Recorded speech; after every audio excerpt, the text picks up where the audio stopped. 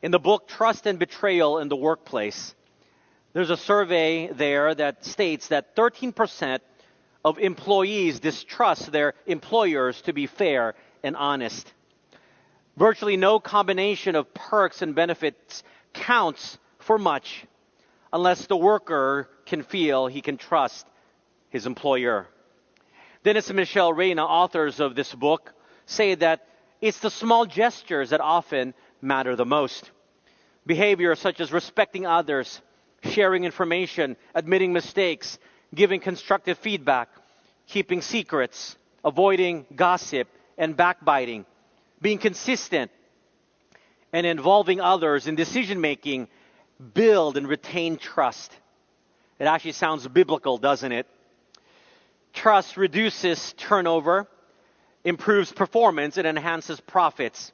In fact, companies where employees trust top executives posted shareholder returns of 42% higher than companies where distrust ruled the company culture. While this is in the corporate setting, in the same way in family units, in the church family, amongst close friends, trust is unfortunately lacking because of experiences that have burned both sides, or the character of the people involved are such that it's very hard to trust them. And this sort of distrust that permeate these relationships cause much dysfunction, friction, division, disruption, and general messiness in life. This deep-seated distrust can be caused when you find out that your children lie to you often, or you catch your spouse with someone else, or a close friend stabs you in the back, or promises that were made are broken, and often constantly broken. And the list goes on for how a relationship loses its trust. And often when we so desire to give our friends or our family another chance, because we are so kind and gracious, we are willing to give people chance after chance. We forgive them, hoping for the best. And they themselves promise that they will change. But it is of no use because they still break our trust and our hearts. And because that happens, the seeds of distrust start to take hold. And soon, strains and divisions amongst friends and in your families firmly take hold. How can we turn distrust into trust with God's help in a relationship? How do we find redemption and restoration when families and friendships have been torn apart?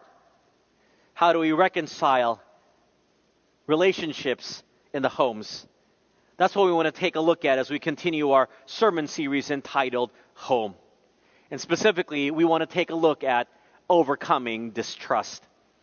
Turn with me in your Bibles to the book of Genesis chapter 31.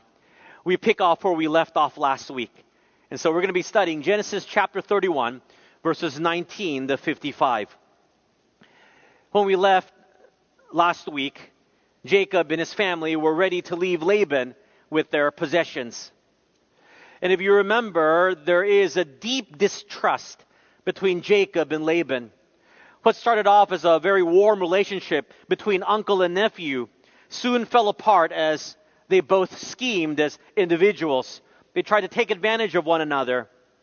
The Bible seemingly places the emphasis of blame upon Uncle Laban as the instigator, having started all of it by tricking Jacob into marrying Leah instead of Rachel and getting someone to work an extra 7 years for him for free. Whatever the case, their relationship was at a point where both were deeply distrustful of each other, which resulted in actions that would further cause distrust between the two. But how does God take two distrustful people and cause them to trust one another again? And what is God's role in this process? Let's take a look. So hopefully, if you are in a relationship where there's deep distrust, you can find hope that you can trust again. Look at verses 19 to 21 with me of Genesis chapter 31. Now Laban had gone to shear his sheep, and Rachel had stolen the household idols that were her father's. And Jacob stole away unknown to Laban the Syrian, in that he did not tell him that he intended to flee. So he fled with all that he had. He arose and crossed the river and headed toward the mountains of Gilead.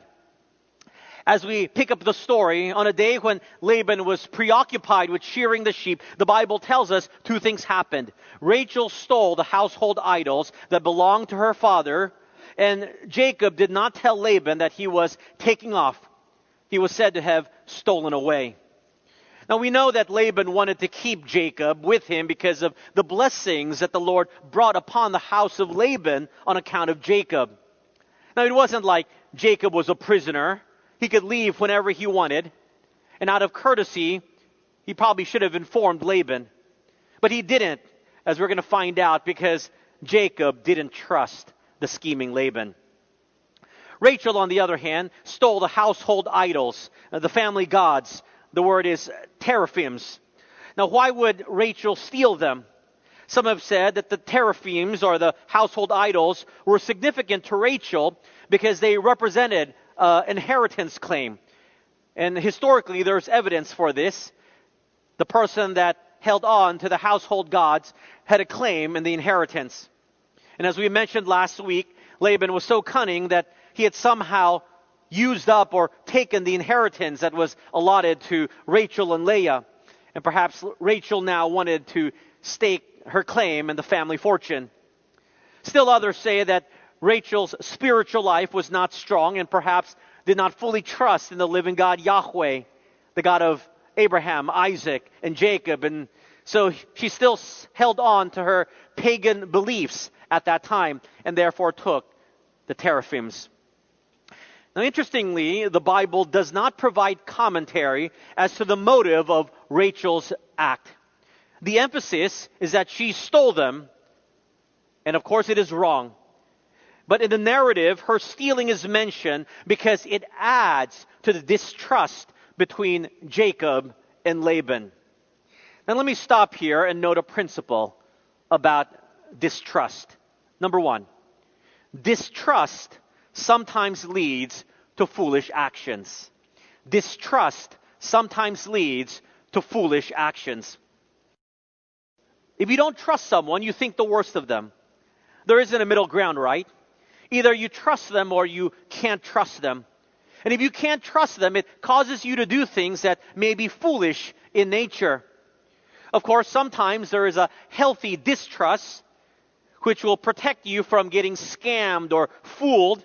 I'm not talking about those cases. I'm generally talking about the principle of when two people distrust one another so much, they will take actions that seem foolish or simply foolish. I remember many years ago, I was preaching in the U.S. and was staying in someone's home. I just flown in from Asia, and the host said to me, "Pastor Steve, because you have jet lag, you will probably wake up very early tomorrow morning. We may not be up yet, but feel free to raid the refrigerator and take whatever you want to eat. Our home is your home." Well, sure enough, the next morning I woke up early and I was hungry, and so I went to the refrigerator and I opened it. And to my surprise, every food item had a name on it. It was labeled with the name of one of the family members. So I wasn't sure which food I could take. My name certainly wasn't on any of the food. And so when the hosts woke up and were preparing to eat their breakfast, they asked me, "Pastor Steve, have you eaten anything?" I told them no. And they said, "Why not? Were you not hungry?" I said I was, but when I went to the refrigerator and opened it, I saw that every food had someone's name on it. So I wasn't sure which food I could take. The host said, "Oh, so sorry, we forgot to tell you that we as a family put names on our food so that no one else will eat it but the person that the food belongs to. You see, we don't trust each other in our family. But we trust you, so you can eat whatever you want." I chuckle when I remember that story. Imagine a family that is so distrusting that they must have names on each of their food items. Well, Jacob didn't trust Laban, and he thought maybe Laban would do something to him or use some tactics that he has already employed that would cause him not to be able to leave or to prevent him from leaving with his possessions, and so he had to sneak away.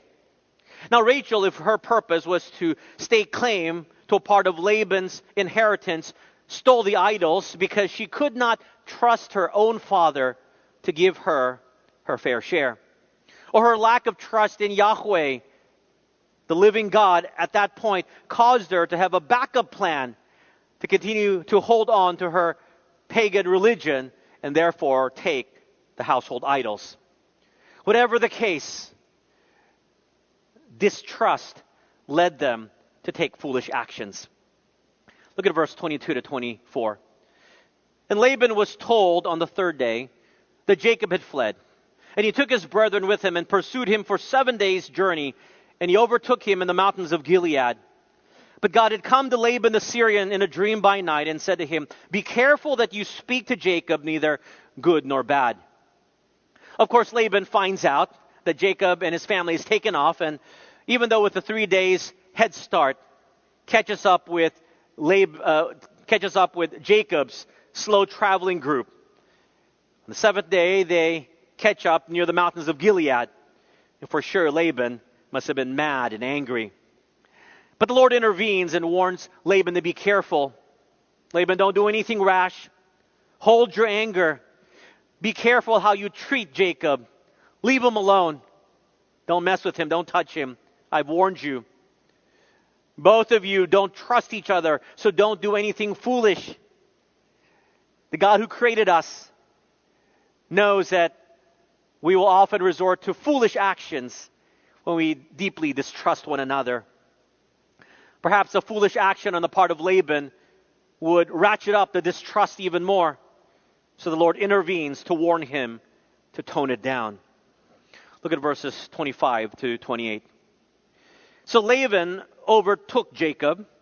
Now Jacob had pitched his tent in the mountains, and Laban with his brethren pitched in the mountains of Gilead. And Laban said to Jacob, "What have you done that you have stolen away unknown to me and carried away my daughters like captives taken with the sword? Why did you flee away secretly and steal away from me and not tell me? For I might have sent you away with joy and songs, with timbrel and harp. And you did not allow me to kiss my sons and my daughters. Now you have done foolishly in so doing." Laban himself recognizes that when there is distrust, foolish actions are taken. That's what he says in verse 28. When they meet, Laban talks first and expresses what he considers are facts to him. But in reality, they are assumptions, they are accusations. First, he wonders why Jacob fled without so much as a goodbye. He assumes and accuses Jacob of being like a thief, taking away his daughters against their wishes, as someone who kidnaps another against their will at knife point. Look at the accusation in verse 26. "Jacob, why did you steal my daughters away? They didn't want to go with you. And yet you took them away as if by knife point." That's a major assumption on the part of Laban. A deep accusation. Now we know from last week that the real reason both Leah and Rachel willingly left Laban is because they knew of their father's cunning reputation. There is another implied assumption on the part of Jacob. Laban says, "Don't you know that I would have given you a huge going away party with lots of music?" And Jacob assumes, "No way. After you tricked me these many times, changing my wages 10 times, Jacob assumes that there was not going to be any happy going away goodbye parties. And that's why he sneaks off. That is also an assumption on Jacob's part. There's a third assumption on the part of Laban, that Jacob is going back home because he is homesick after having left for 20 years.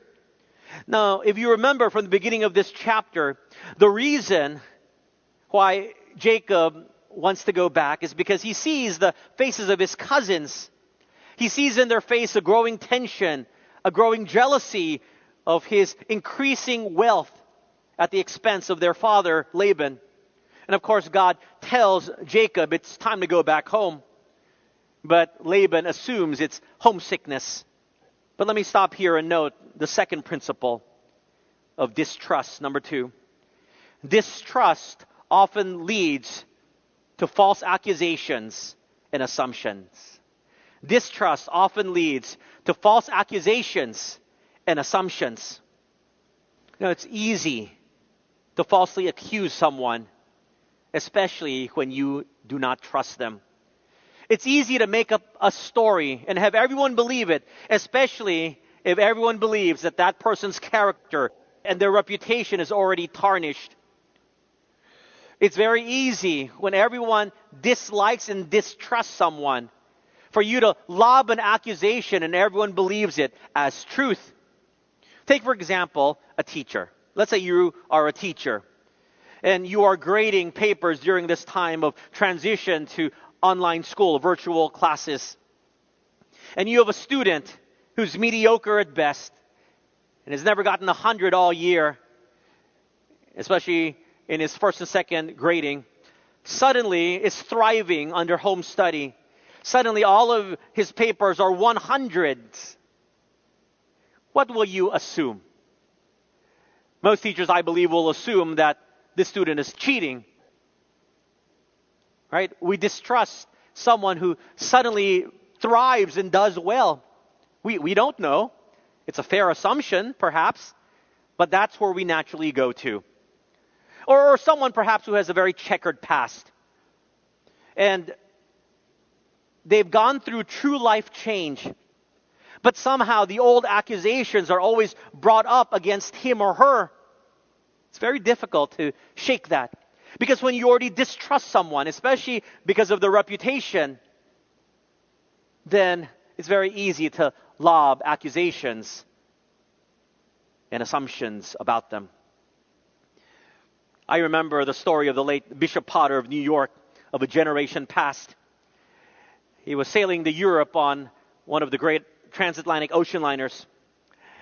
When he got on board, to his surprise, he found out that he would have to share a cabin with someone else. And the ocean liner was full. After going to see his accommodations and meeting his cabin mate, he came to the ship's purser desk and asked if he could leave his gold watch and other valuables in the ship's safe. The bishop explained that ordinarily he never availed himself of that privilege. But he had been to the cabin and had met the man who would occupy the same berth with him. And judging from his appearance, he was afraid that his cabin mate might not be a very trustworthy person. The ship's purser accepted the responsibility of caring for the bishop's valuables and remarked, "It's all right, Bishop. I would be very happy to take care of these things for you. In fact, your cabin mate was also here earlier and left his valuables for the same reason when he saw you." Now just think about that. Verse 29. "It is in my power to do you harm. But the God of your father spoke to me last night saying, 'Be careful that you speak to Jacob neither good nor bad.'" Laban tells Jacob very clearly that he had the power. He was in a position of power to harm Jacob, but God had intervened. God had appeared to him and reminded him to be careful in how he treated Jacob. This shows you the danger of false accusations and false assumptions caused by mistrust. Because if you have power, you may do something in your distrust, in your assumptions, in your accusations that will cause you to regret your actions. Go back and see principle number 1 about foolish acts. That's why we do not make assumptions, even in your deep distrust, and especially if you are in power. If God had not intervened and spoken to Laban, who knows what Laban would have done in his anger of having to chase down Jacob. And now you have surely gone because you greatly long for your father's house. But why did you steal my gods?" And here's a fourth assumption, an accusation, that it was Jacob who stole the family idols. Now, there's no evidence or proof, but that's the accusation. Now, we all know that Rachel did it, but Laban and Jacob were unaware of this fact. But what we have is a wrong assumption here. Verse 31 to 32. Then Jacob answered and said to Laban, "Because I was afraid, for I said, perhaps you would take your daughters from me by force. With whomever you find your gods, do not let him live. In the presence of our brethren, identify what I have of yours and take it with you." For Jacob did not know that Rachel had stolen them. Jacob answered and told Laban he was afraid. That's why he left. He was afraid that a man with lots of power could take everything from him, including his family. He would have left empty-handed, and that's why he ran. Of course, this is the fifth assumption that's noted in these verses, this time on the part of Jacob. Jacob simply assumes, because he so distrusts Laban, that Laban would have let him go, but would not have allowed him to take anything. Then Jacob offers that if Laban is to find someone, whoever from his party who stole the family idols, Laban could kill them. Go search Laban. If you find someone who stole your things, you can kill them. Sixth assumption here. Jacob assumes it could not be Rachel or anyone he loved or cared for, that he would be willing to offer up the life of anyone who may have stolen it. He assumes it's a male. Do not let him live. You see principle 1 and 2 working together. Assumptions and accusations will lead to foolish actions if it is steeped in distrust. Imagine what would happen if Laban found out it was Rachel who stole the idols. Jacob, in his assumptions, has offered his wife up to die. That's what happens. Distrust leads to false assumptions and false accusations. Look at verses 33 to 35 with me. And Laban went into Jacob's tent, into Leah's tent, into the two maids' tents, but he did not find them. Then he went out to Leah's tent and entered Rachel's tent. Now Rachel had taken the household idols, put them in the camel's saddle, and sat on them. And Laban searched all about the tent, but did not find them. She said to her father, "Let it not displease my lord that I cannot rise before you, for the manner of woman is with me." And he searched, but did not find the household idols. Laban carefully searches for the idols. You can see that is what is important to him. It wasn't the fact that he missed his daughters and his grandchildren that he chased down Jacob. He was chasing down Jacob because he wanted the idols. He's unable to find it because Rachel has hidden it in the saddle of her camel. She is sitting on top of it. She tells her father she's unable to get up to allow him to search her camel's saddle because of a woman's monthly issue. And he does not force her to get up, and so he is unable to find the idols. Rachel is so deeply distrustful of her father that she doesn't trust his love and mercy to allow her to live if the idols are found to be with her. And so she deceives Laban, her father, and outright lies.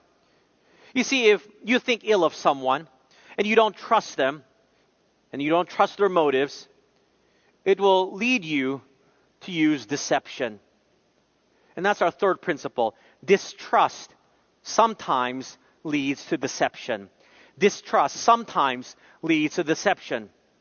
Family members and close friends who have developed a deep distrust for each other will often play the deception game.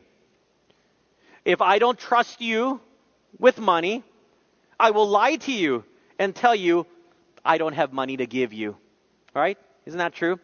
If I don't trust you with responsibilities, I will tell you and deceive you and tell you it's already done. I don't need you.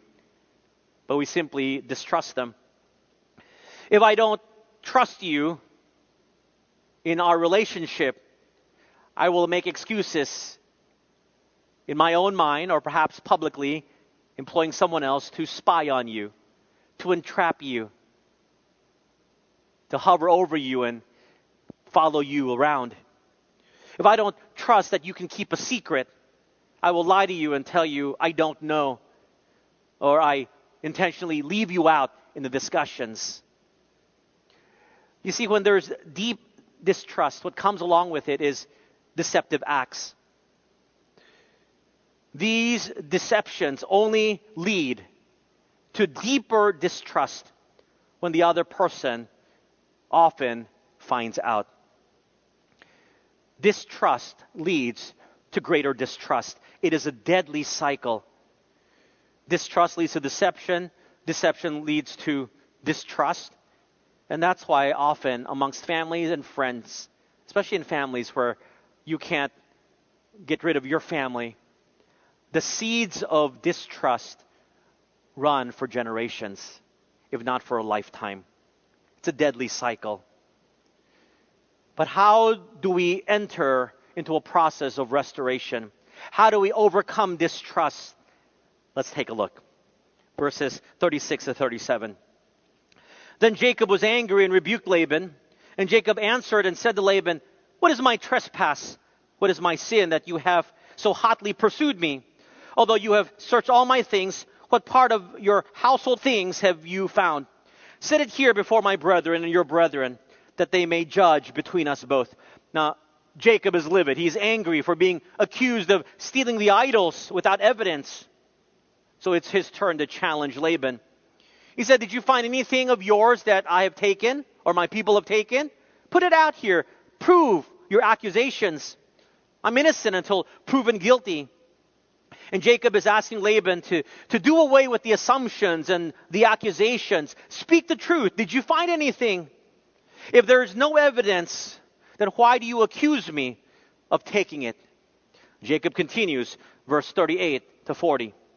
"These 20 years I've been with you. Your ewes and your female goats have not miscarried their young, and I have not eaten the rams of your flock. That which was torn by beasts I did not bring to you. I bore the loss of it. You required it from my hand, whether stolen by day or stolen by night. There I was. In the day the drought consumed me, and the frost by night, and my sleep departed from my eyes."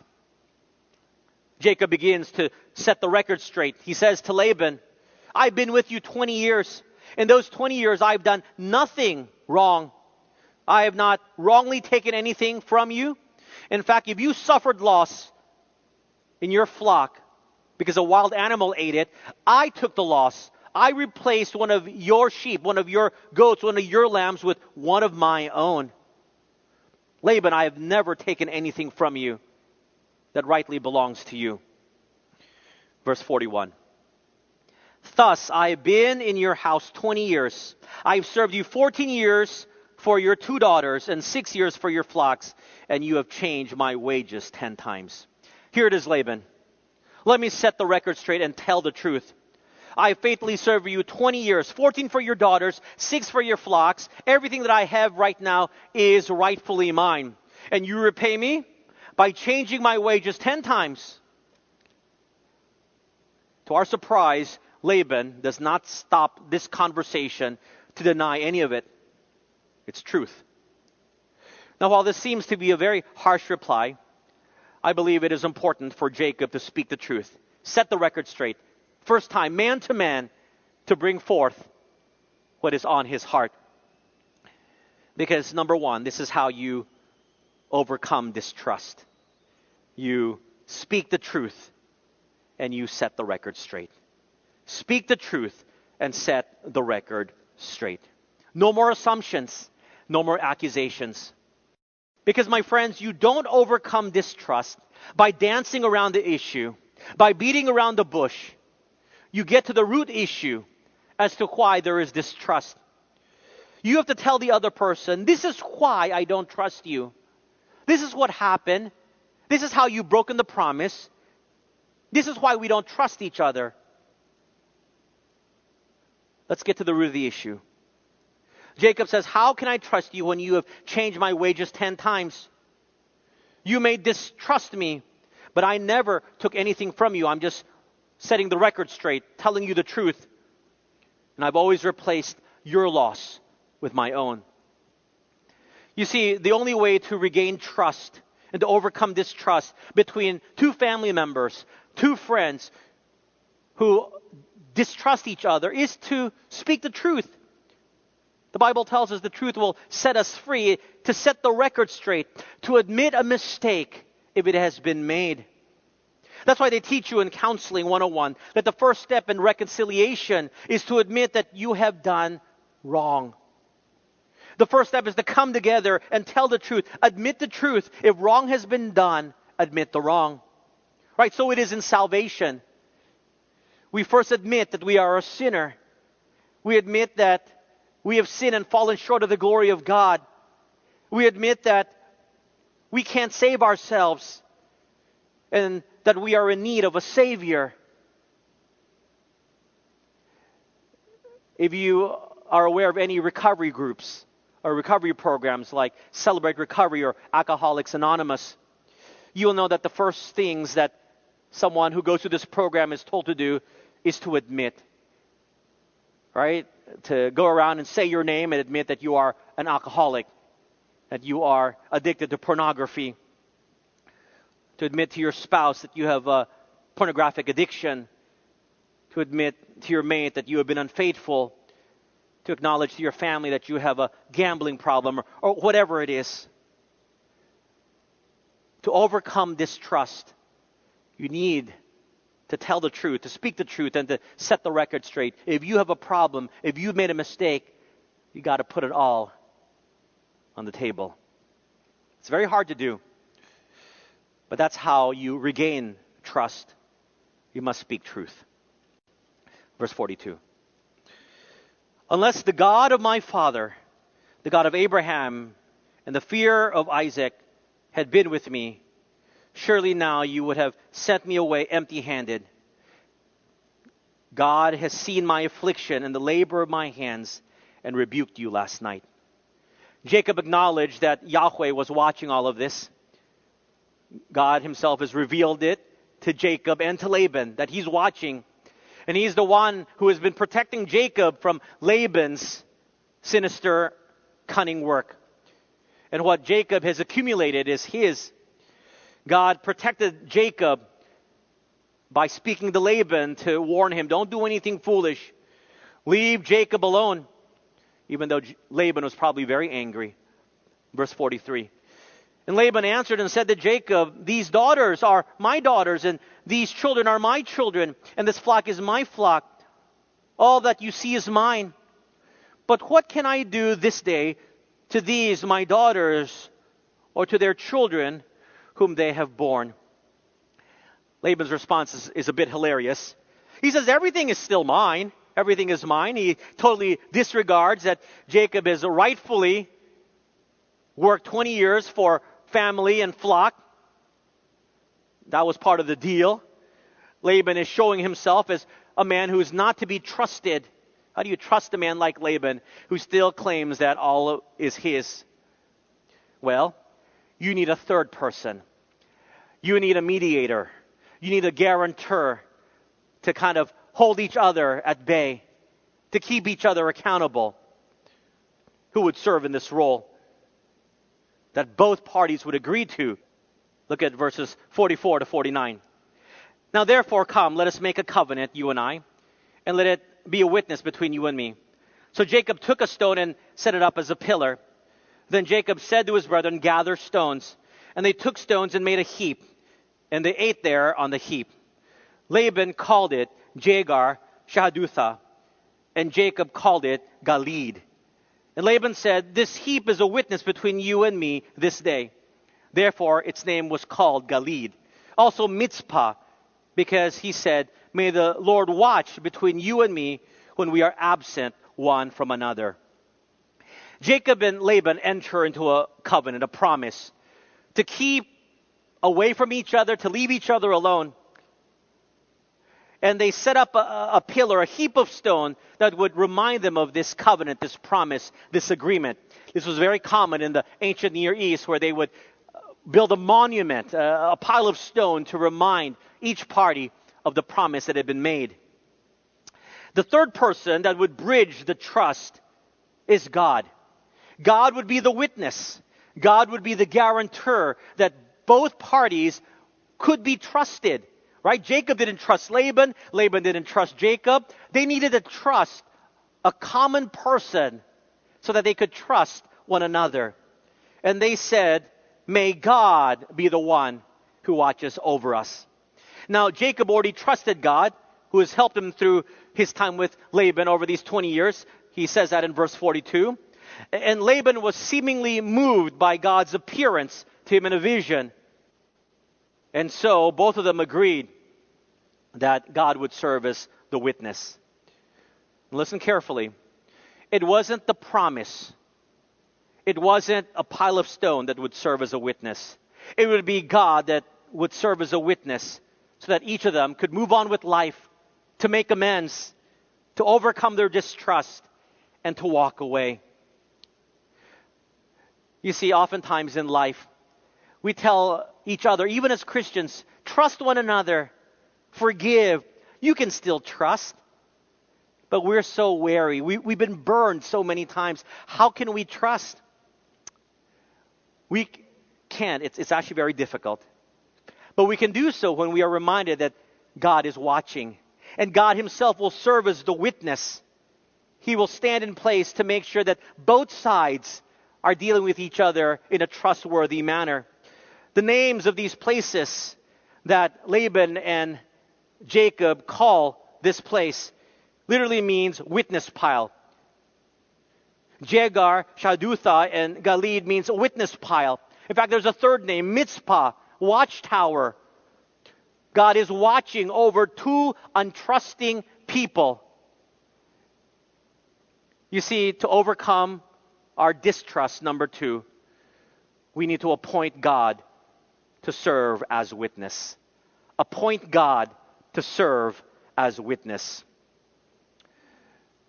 It's a good reminder for family and friends that we can overcome our distrust for one another if we ask God to serve as witness. Let he who sees all things be the one who deals with each person who breaks the promise or the covenant. That's how we can trust again. If we never let go of our distrust and trust in a God who serves as witness because he sees all, then it's very difficult to mend our relationships. We can't be everywhere. We can't be at all places all the time. We can't always be with our spouses. We can't always be with our children. We can't always be with our relatives. We can't always be with our friends. And sometimes when they're not with us, doubts creep into our mind and we begin to distrust because we think of the past. But when we recognize that God can be appointed to serve as witness, it's not only something that makes our heart feel good. It's not a coping mechanism. It is truth. Because the one who sees all, the one who is the guarantor, will deal with the person who breaks our trust. That's what verse 50 says. Look, Laban continues, if you afflict my daughters, or if you take other wives besides my daughters, although no man is with us, see, God is witness between you and me. Laban hammers his exact point. Jacob, you are not to take any other wives outside of my daughters to ensure that my daughters are taken care of. But how can I do that when you're heading back home to Canaan and I live in Padam Aram? How is Laban going to check up on him? They can't Skype call each other. They can have a Zoom conference call. It's weeks of journeying. Laban says, I can't do it. But God will be my witness. Even though no one sees, that's what he says right in verse 50. Even though no one sees, I will trust you because I trust God who serves as witness.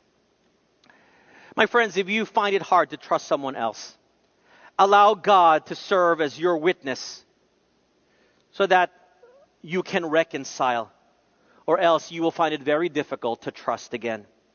For a spouse that has been hurt, for a parent to trust their children again, for children to trust parents again, God will have to be the witness. And we allow Him to catch if promises are broken and allow Him to deal with it. It's the same way in saving faith, right? We trust in Jesus Christ alone, no one else as our personal Savior, because we distrust the world. Everyone in the world is peddling a life or a lifestyle that says, this is a life that's worth living. And yet the world breaks its promises. It doesn't provide the joy. It doesn't provide the success. It doesn't provide the satisfaction of heart. It doesn't provide hope. But God says, there is only one who you can really trust, and that is me. I will serve as the guarantor, the witness. I will never fail you. Why?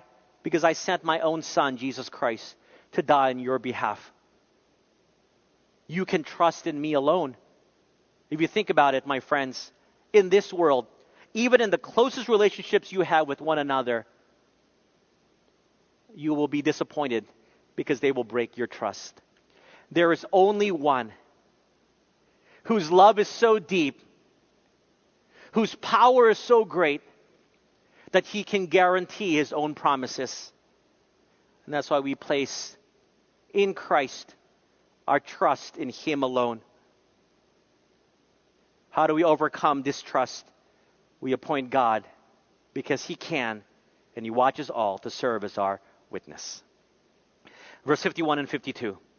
Then Laban said to Jacob, here is this heap and here is this pillar, which I place between you and me.